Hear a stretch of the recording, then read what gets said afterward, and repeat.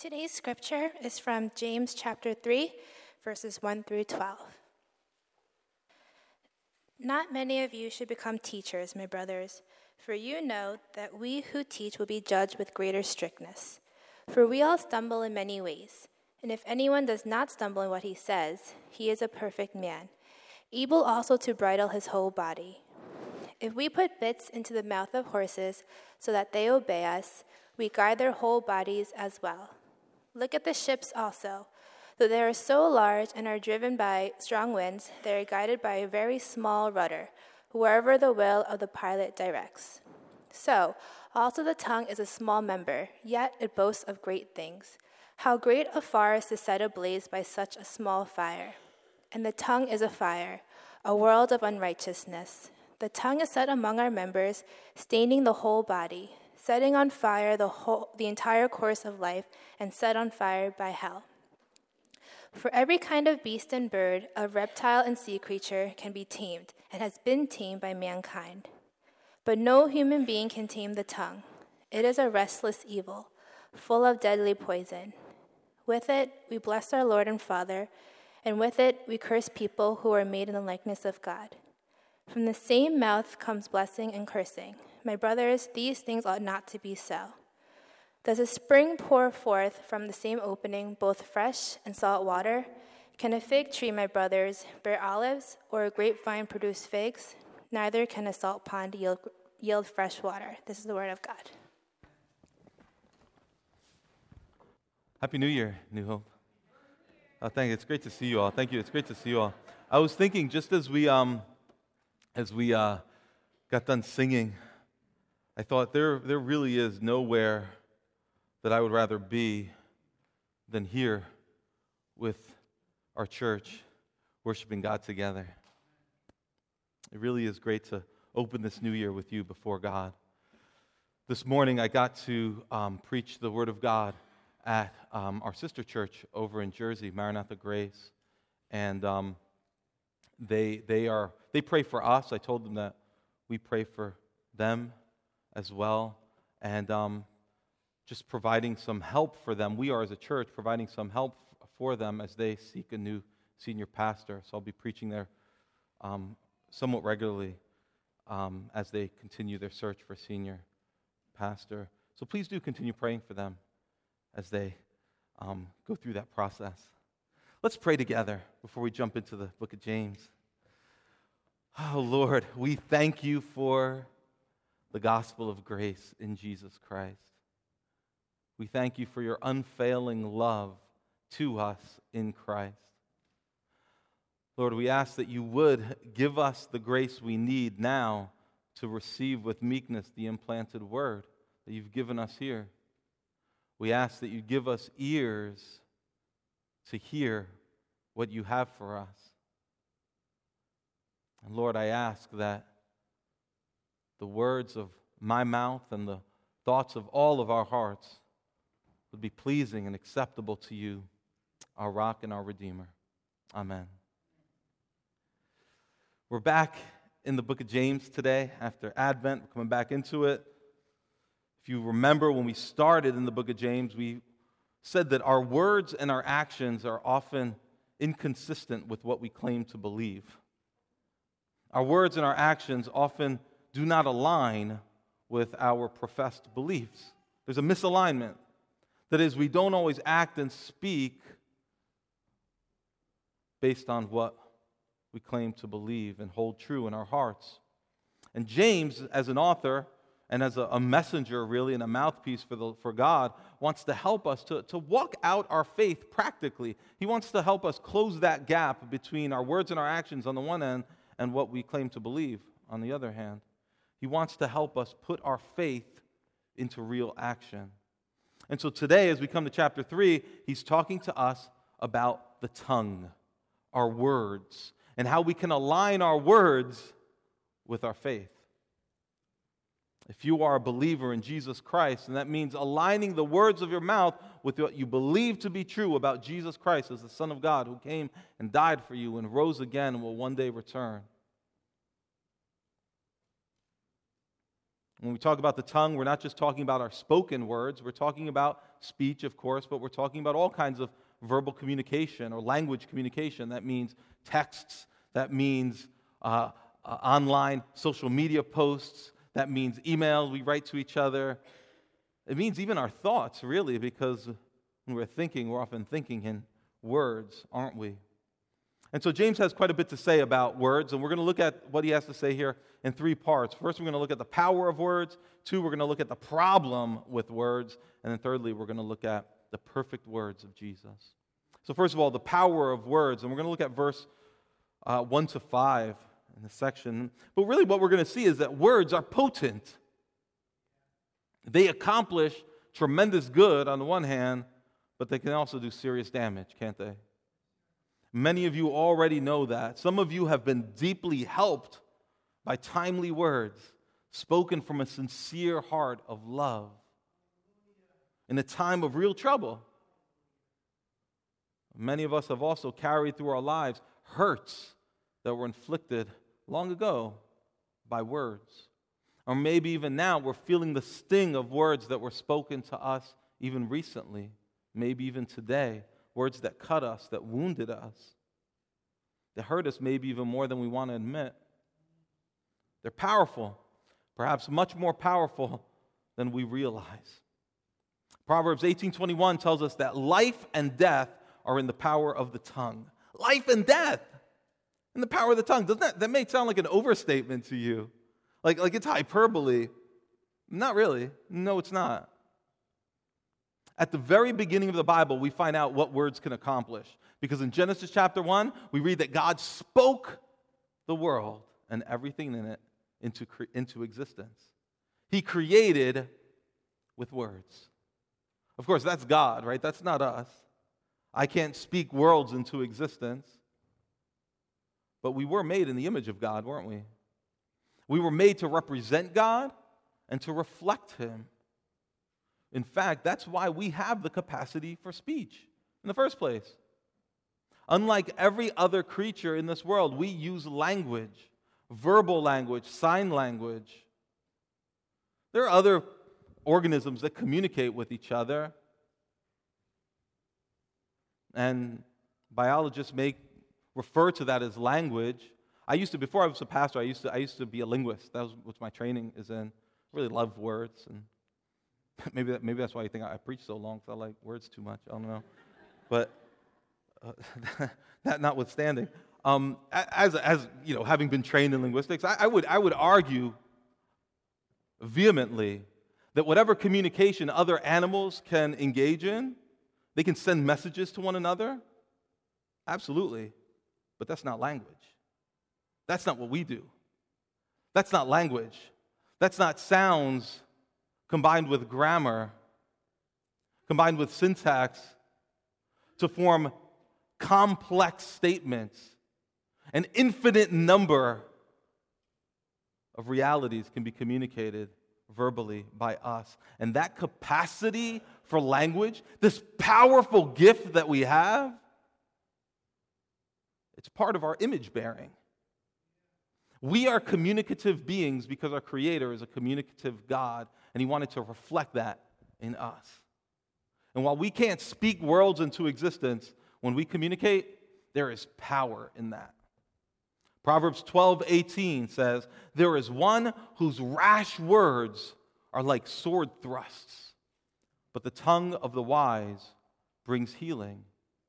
Rash words have the power to wound, to cut. Wise words have the ability to heal. We've all been cut and wounded by words, haven't we? Maybe some of you say, not me. I don't let words hurt me. Really? Maybe you don't want to admit it. Maybe you haven't even realized it. Maybe you're not able to recall immediately being hurt by words. But it's likely that you have been, whether in your way past or recently. And even if you're not aware of those wounds, it may very well be that you instinctively respond to situations and things today in ways that are shaped by those words that hurt you so long ago. Maybe you've experienced healing through words as well. As people have spoken comfort to you, as people have spoken kindness, given you grace through their words, you've experienced emotional healing. In verse 1 of James chapter 3, he says, "Not many of you should become teachers, my brothers, for you know that we who teach will be judged with greater strictness." That's a heavy verse right there. I don't know about you. I find that, especially because I'm up here teaching, that's a heavy verse. That verse almost kept me out of seminary, to be honest. And the only thing that got me past that was that Jesus comforted me with verse 2. "For we all stumble in many ways, and if anyone does not stumble in what he says, he is a perfect man, able also to bridle his whole body. If we put bits into the mouths of horses so that they obey us, we guide their whole bodies as well. Look at the ships also. Though they are so large and are driven by strong winds, they are guided by a very small rudder wherever the will of the pilot directs. So also the tongue is a small member, yet it boasts of great things." We all stumble. We make mistakes, and more than mistakes, we sin with what we say. And if you don't, James says, you must be perfect. And really what perfect there means, it means fully mature. You must be a fully matured, fully developed, you have a fully developed self-control if you're able to not sin with your speech. In fact, if you don't sin in what you say, he says, you're able also to bridle your whole body. You catch that? He's saying if you can control your tongue, you can control your whole self. You've got no self-control issues then. And verse 3 explains a little bit more of what that means through a couple of illustrations. James says, if you take this bit, this 5-inch piece of metal, and you put it into the mouth of a 2,000-pound horse, that little bit can be used to steer that powerful beast in any direction. A little bit can be used to drive that animal. In the same way, and I'll show you, we'll show you, oh no, I don't have a picture of that, but look at the next one. Yes. He says, a vessel the size of 8.5 football fields, that's how long that thing is, 8.5 football fields, that vessel can be controlled by a rudder. Look at the next slide. See the little rudder on the side? This one's got multiple rudders, but relatively small compared to the size of the entire vessel, and yet that small rudder can control the direction of that entire battleship. What's the point? The point is that this super small piece of the whole can control the whole. And what he's saying here is that the words that we say have the power to drive, to steer us in any direction. You heard the expression, the tail wagging the dog. The little tail has the power to wag the whole dog. You heard that expression? Saying the tongue here can direct the entire person. Think about it, through our texts, through email, through online posts, through the words that we whisper, through the words that we grumble under our breath and no one hears, through the words that we speak to ourselves. We are driving ourselves in certain directions. Your mouth, in fact, can take you where you didn't intend to go. Have you ever noticed this? Where you say something and then immediately you realize, what have I done? What have I gotten myself into? What have I just done to this relationship? What have I just done to this person? How have I just affected reality and affected others' lives through the words that I have just spoken, whether they are lies, false accusations, whether they are words filled with arrogance, shaming words, belittling words, mocking words, sarcastic words. How many of us have said words and realized, I didn't mean to go here, but here I am. And it's very hard to turn back. How many of you have been in an argument and you realize, this argument's basically over, I've lost, but I'm already in it, I'm going to keep going. And you keep fighting. You keep saying things even though you know, I'm basically done. He won this argument, or she won this argument. but I'm so invested, it's almost like my tongue wants to fight when I don't even want to fight anymore. It just keeps going. And you go along with it. And before you know it, that lost argument, which could have just been walked away from, you could have taken the loss, taken the L, as the kids say, and walk away. But instead, you stay in it. You cause more damage to yourself and to the other and to the relationship. Think more about the kind of power that words have. Words have the power to inspire courage on the one hand, but they also have the power to incite fear, hatred, violence.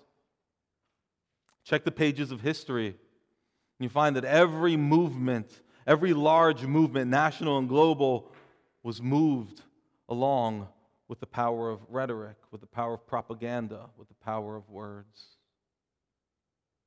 And these words have led people to do things they never expected they would do. Words have the power to incite shame. How many young people over the past several years have reported feeling suicidal? Some of them even moved to the point of suicide as a result of the mocking and the belittling, the cutting words that they hear on a regular basis. Now, maybe they're driven to that point by many other things, too, going on in their lives, but no doubt the words were a powerful factor, weren't they? Words have the power to do many things. Think about the power that we have over things when we rename things. Let me explain what I mean here. We can rename something and thereby change the way people feel about it. Give you an example of how we do this. When it comes to issues around when it comes to the issue of abortion, we can take an unborn child and name it something else, and when we name it something else, terminating the life of that child all of a sudden doesn't seem so bad anymore. What's going on there? We're dehumanizing through words so that we can then disenfranchise or then hurt, take away the rights of. The first step is to dehumanize it, rename it so it's no longer human. We do this in many ways, not just with unborn babies. We do it in other ways. A young boy may be killed by police officers or someone else, and that young boy in the news is not referred to as a young boy, perhaps he's referred to as a thug. Slightly different, right? Maybe we don't even notice the difference, but I would argue that the use of that second word changes the way we view that young boy. We refer to people as animals. Oh, these are animals. People crossing our borders are animals. And all of a sudden, we've dehumanized them. They're no longer. We've changed the way that we view them, even subtly, by the words that we use. This happens across the board, whatever your political leanings might be. I'm sure the people that hold your or my political views probably do the same thing. And as we'll see, that is cursing someone made in the image of God. When we dehumanize them in that way, when we refer to them in such a way that takes away dignity, takes away their worth as a human, we are cursing someone made in the image of God. Words have other kinds of power too. Words have lasting power. Think about this. Now more than ever, our words last. Like I said before, some of us have been hurt by words that were spoken years ago, and it still hurts us. There are words that we can hear someone say, and they remind us so much of things that happened years ago. It's unconscious. It's almost like we go back. We remember when someone said that thing to us when we were a kid or when we were in high school, whatever. It's crazy. It's like it transports us back. Has this ever happened to you? My kids recently were playing with a cell phone, with mine or my wife's cell phone, and they were testing different alarms, and they tested this one alarm, and as soon as it went off, I felt this sense of like, I jumped. I was like, and I got like all this anxiety. And you know what happened? It's the alarm that I used to use years back. And they used to wake me up in the morning, and it was in a time in my life when I'd wake up in the morning, I was very anxious. I'd wake up in the morning, like, oh no, I've got to rush. It's a new day. I gotta go. So whenever I hear that alarm, it sets me off. It's like, oh no. This happens with words too, I think, sometimes. Someone will say something to us. This happens in marriages. A spouse will say something to the other spouse, and it'll remind them of something that their father used to say, or their mother used to say, or someone else, and the anger starts building up. Words have lasting power. And now more than ever, think about how the words that you and I have typed online on various social media platforms, those words are there for the foreseeable future. And they're searchable. Kids, be careful what you post online. It will be accessed for decades to come. It's all there. A catalog, a record of your spoken and written words. Man, words are powerful. They have permanence. But words are also so cheap. They're so easy, aren't they? Especially today, nowadays, communicating with one another is so easy. We can mindlessly type into our phones and send a message off in a hurry, in a fit of anger, or in a moment of careless neglect. We type it off, it's easy to send, and we might text things that we would be ashamed to say in person. We might post things that we'd be scared to say in person. They are cheap, but that doesn't mean they're not powerful. They're very powerful. They're like a cheap, easy to access, deadly weapon that can do so much damage. Words are powerful. Secondly, James shows us the problem with words. They're not just powerful, but they're problematic. Our words have some problems with them. Look at verse 5b, and we'll read down from there. He says, "How great a forest is set ablaze by such a small fire. And the tongue is a fire, a world of unrighteousness. The tongue is set among our members, staining the whole body, setting on fire the entire course of life, and set on fire by hell." The image is so powerful here. Think about the 2018 Camp Fire in Paradise, California. Do you remember this? So many wildfires happening all over the world recently, California, Australia, and elsewhere. But this is an image after the fire finally cleared. In 2018, a few sparks from some electrical lines set afire. 2 weeks later, 153,000 acres of scorched earth. 153,000 acres. Lives lost, homes lost, all with a spark. James is saying, what a great fire set off by this little spark. This little flame, your tongue. We're reading recently about maybe you're tracking with the story in Australia. I recently read about a deadly fire in a zoo in Germany. On New Year's Eve, some people set off some paper lanterns lit by fire. They set them off. 3 paper lanterns they set off. Let them go into the sky. One of those landed in the zoo, burnt down a building, and countless chimps and other apes all died. No people died, thank the Lord. Small fire, lots of damage. But think about it in terms of our language. How many fires have you set with your words? How much land have you scorched with your words?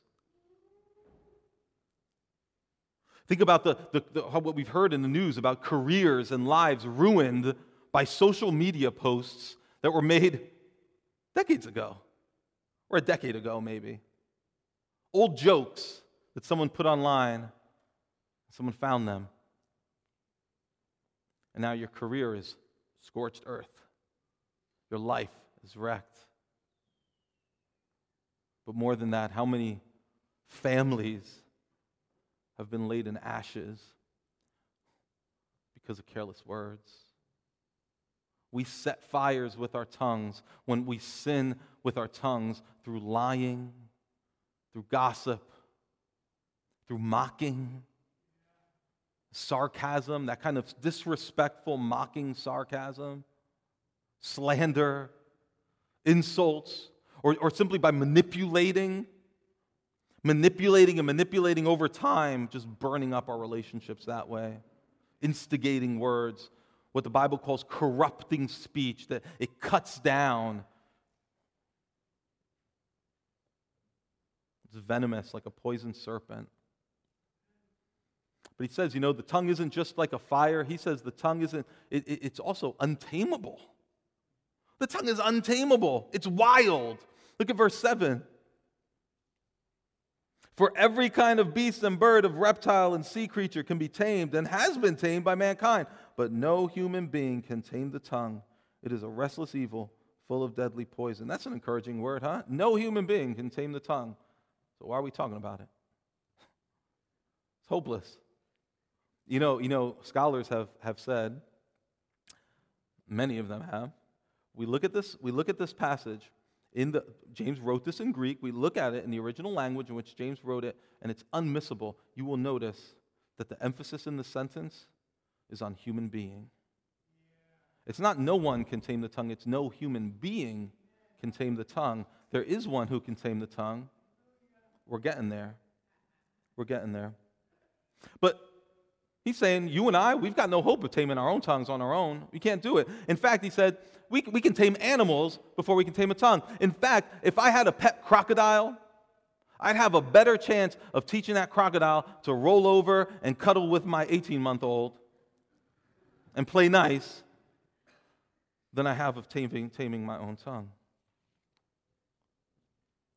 I have better luck with that crocodile. Some of us, we talk too much. That's our temptation, right?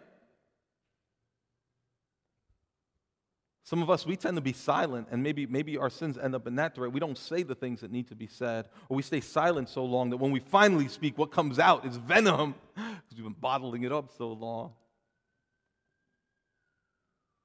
Wherever you are on the spectrum, talker, not a talker, this is us. This is you.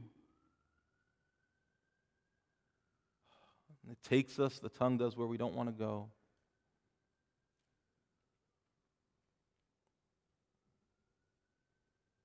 The tongue is also duplicitous. See what that means. Look at verse 9. But no human being can tame the tongue. Verse 9. With it we I should put on my glasses. With it we bless our Lord and Father, and with it we curse people who are made in the likeness of God. From the same mouth come blessing and cursing. My brothers, these things ought not to be so.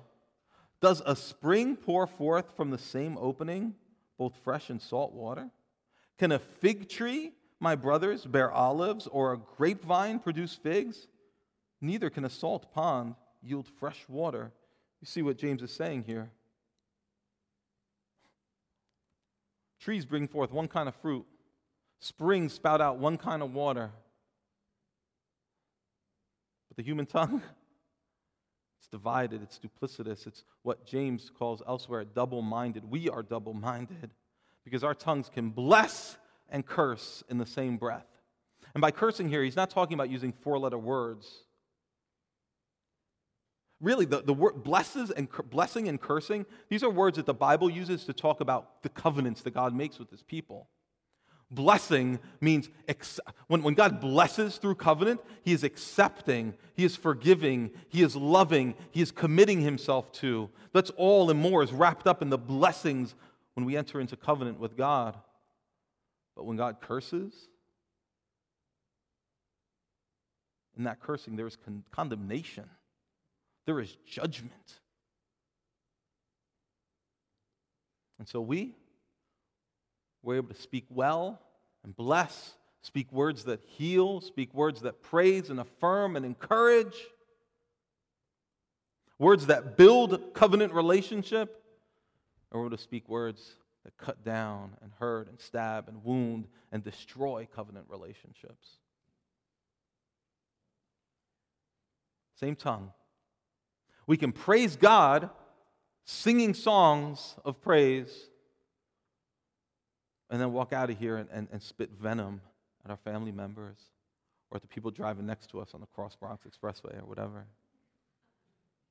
We can pray to the Lord, even uttering prayers in Jesus' name, and then go out and lie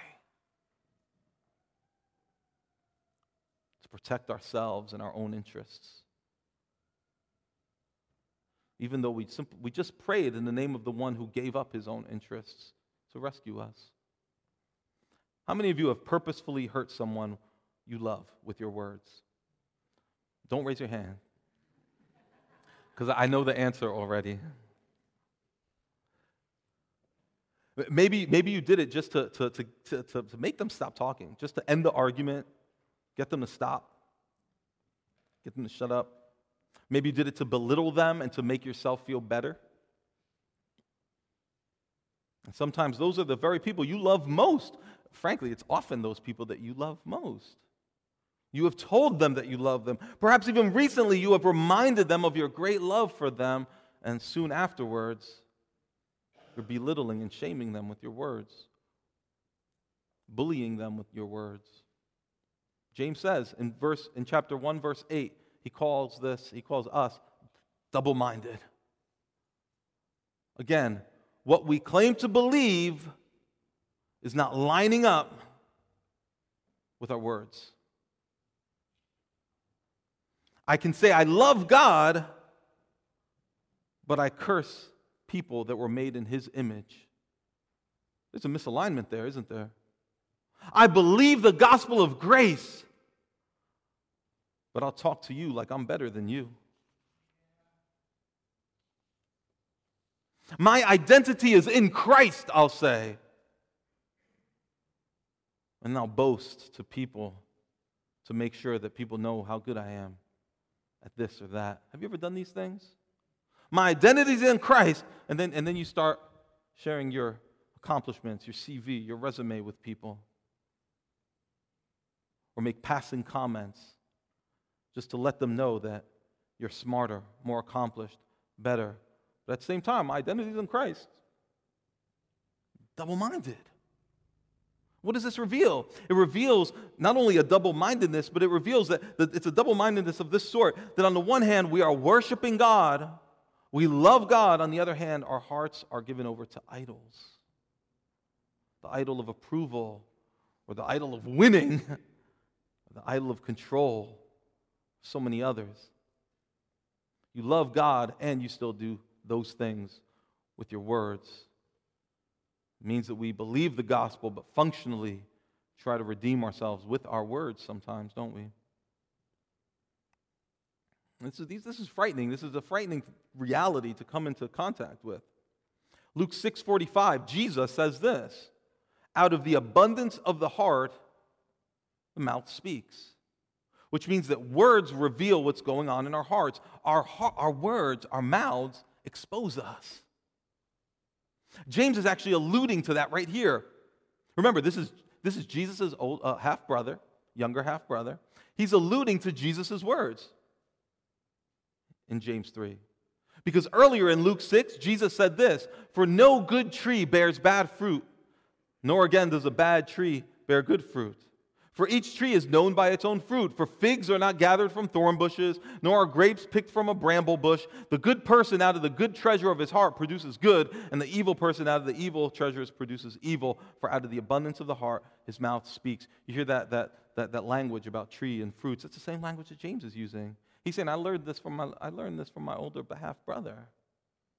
I learned this from my Lord. What if some of the most choice, kind of the most regrettable things that you've said over the past year were projected here? Men, please run the... No, I'm just saying. Don't run. I'm just kidding. What? Not even last... What if you just say last week? The most regrettable things, the things that you wish you could take back. Let's publish them so we can all look at them. Why does that scare us so much?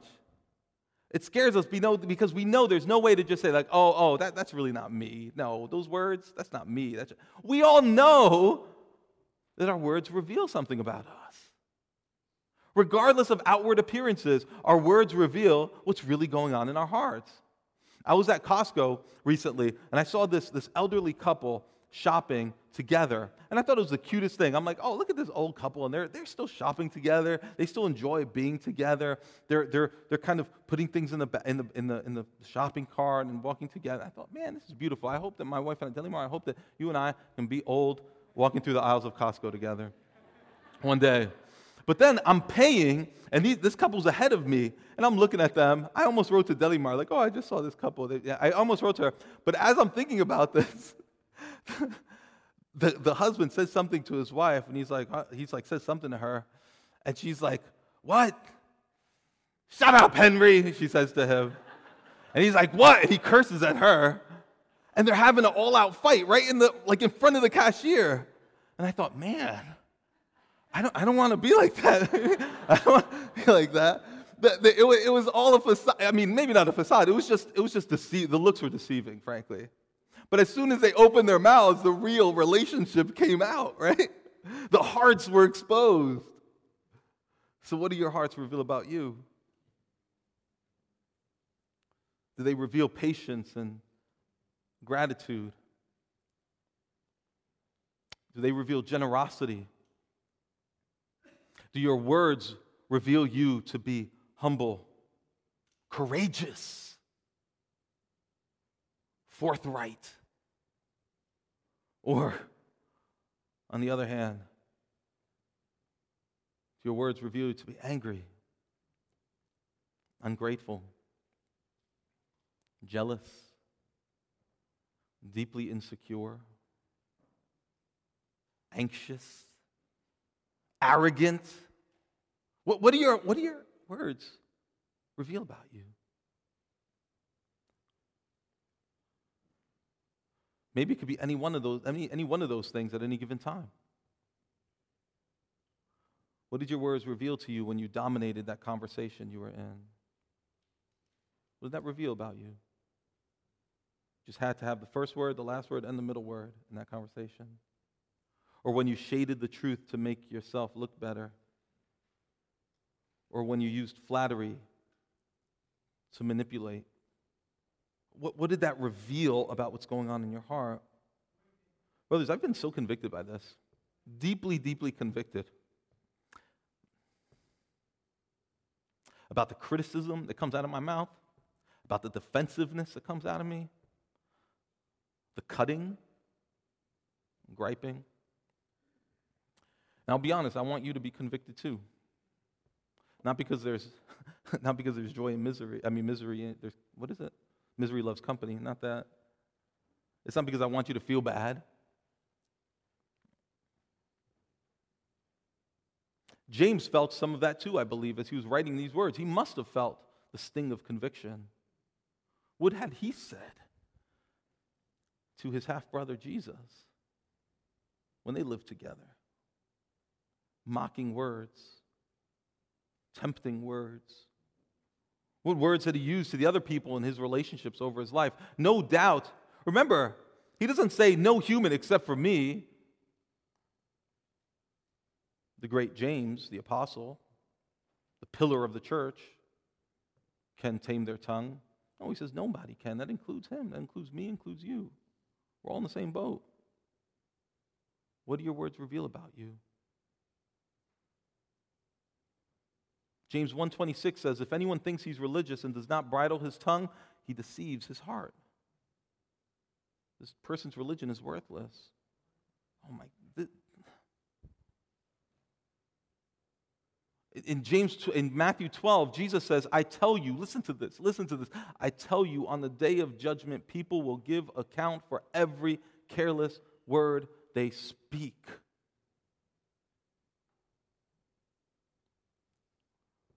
What do we do with that? These words are deeply, deeply convicting. And like I said, I want you to feel that too. Not just me, I want you to feel that too. But the reason I want you to feel that, because it's the first step towards getting the help we need, is realizing the problem. Because in the third part of this chapter, in the third part of this message as we end, I want us to see the perfect words of Jesus. In Isaiah 6, verse 5, the apostle not the apostle, the prophet Isaiah sees for the first time the glory of Jesus Christ, the pre-incarnate. Before he was born as a man, the Son of God appears to Isaiah in a vision, and he sees this vision of the glorious Lord. His glory, his beauty filling the temple. And you know what Isaiah's response is? He says, "Woe is me, for I am a man of unclean lips." The first thing that comes to his mind is the words that have come out of his mouth. And he feels impure. He feels unworthy to stand before the Lord. Here's the help that we need. Here's the hope that we, and here's the hope that we have. The hope is found in the half-brother of James, in his Lord, Jesus Christ. The same one who reveals to us the impurity within is the one who's able to cleanse that impurity. The one who reveals to us just how wicked our tongues are is the same one that's able to forgive and to transform. Jesus Christ. Nobody has mastered his tongue but him. And he did. Jesus, the one who in John 7, some said about him in John 7, we've never heard anyone speak like this. We've never heard anyone speak with this kind of grace, this kind of wisdom, this kind of perfect knowledge, truth. We've never seen it before. With this kind of power, we've never seen it. And he's the solution to our speech problems. In fact, if you have felt conviction over the failure to speak in the way that you should speak, if you feel like God is exposing you through your words, that's Jesus Christ's grace towards you that's doing that. Because he knows that if you didn't see it, you wouldn't know you needed help. You wouldn't know you need forgiveness or transformation. He doesn't show us what our words reveal just to leave us there, but he shows us because he knows we need help. And he died for people with unclean lips. Jesus Christ silently endured beating and accusations.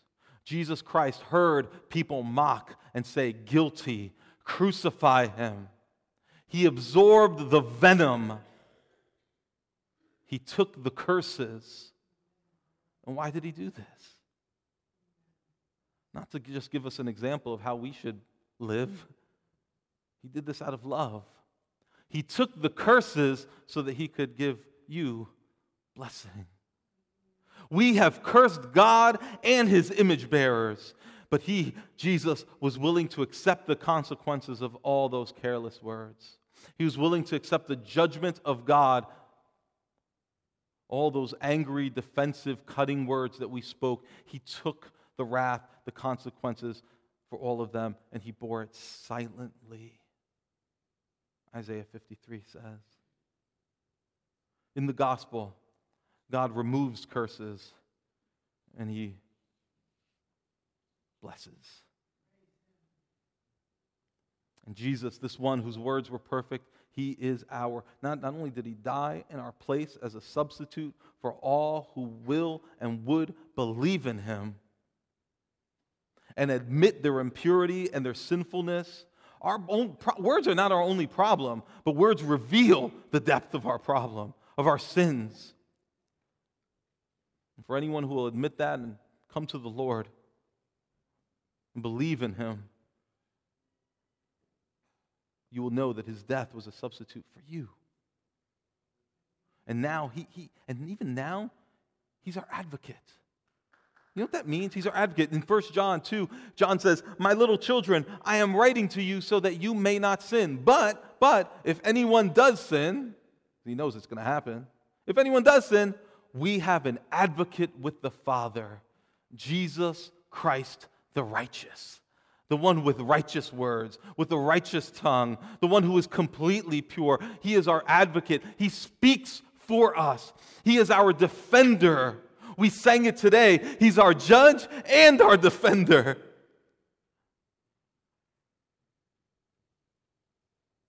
the accuser, our enemy, the devil, he wants to tempt us to say whatever comes. Just let it out.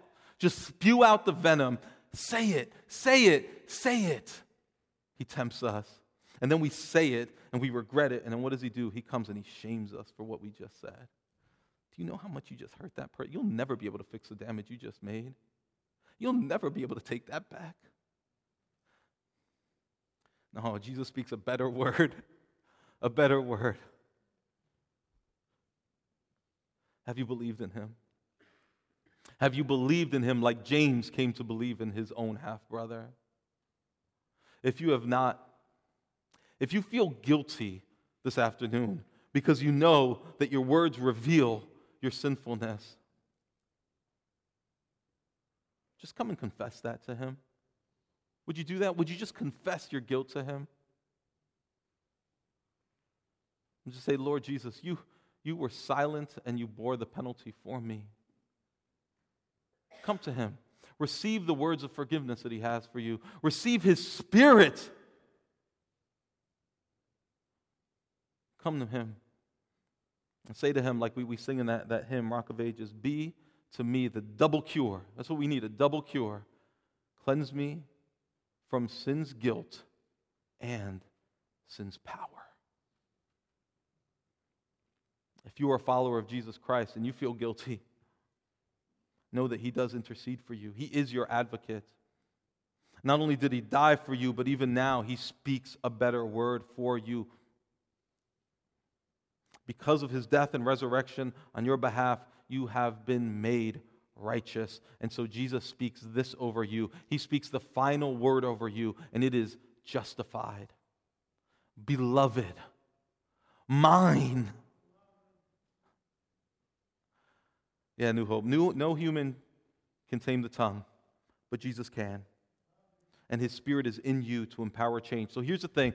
When we come to Christ, we find that in Jesus, not only do we have forgiveness and cleansing for all the sin that our words have revealed about us, and all the damage we've done, and all the fires we've lit up, and all the murderous words we've said.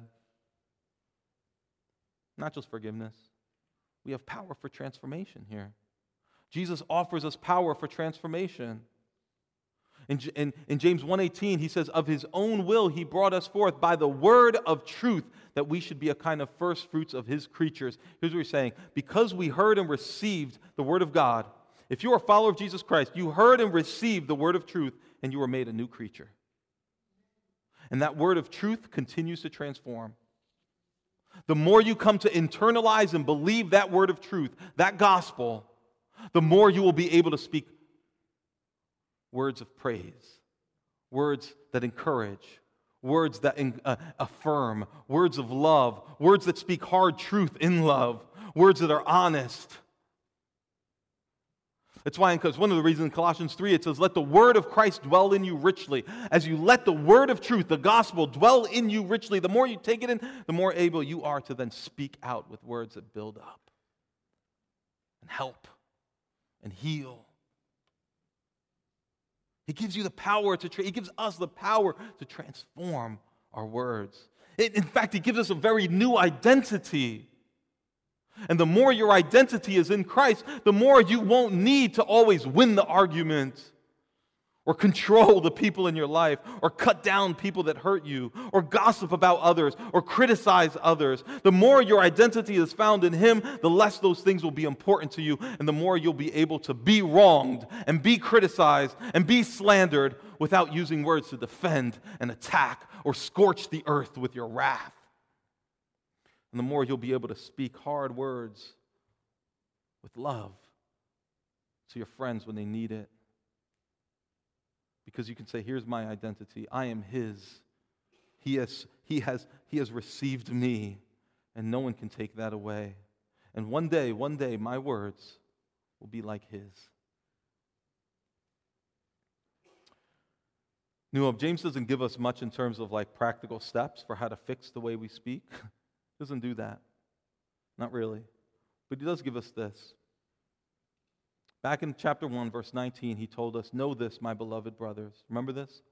Let every person be quick to hear, slow to speak, slow to anger, quick to hear, slow to speak, slow to anger. And I think that's advice on how we can control our words.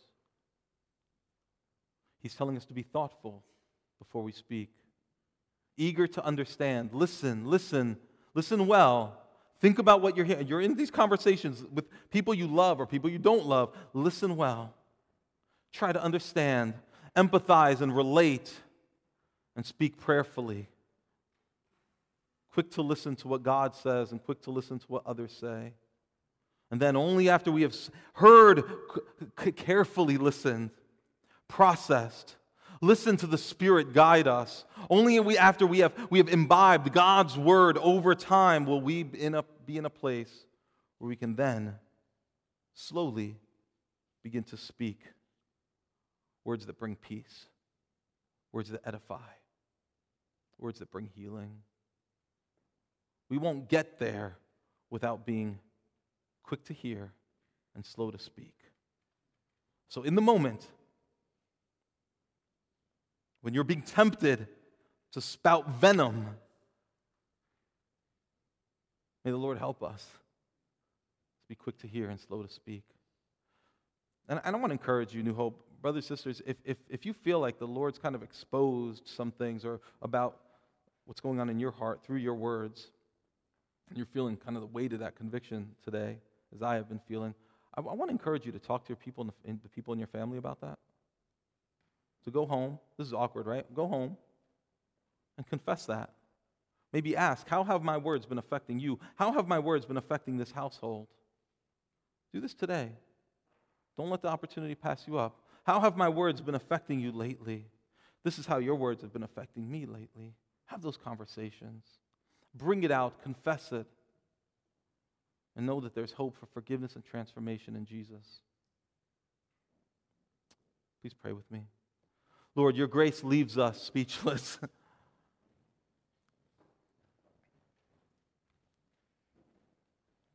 If you have exposed us this morning, would you please bring healing? Lord, I pray for those who don't know you here, would you give them ears to hear your word? And Lord, by your Spirit, give us the grace we need. Job made a covenant with his eyes. We pray that you would help us to make a covenant with our tongues, that we might not sin against you. Transform our words to align with yours, we ask. In Jesus' name, amen.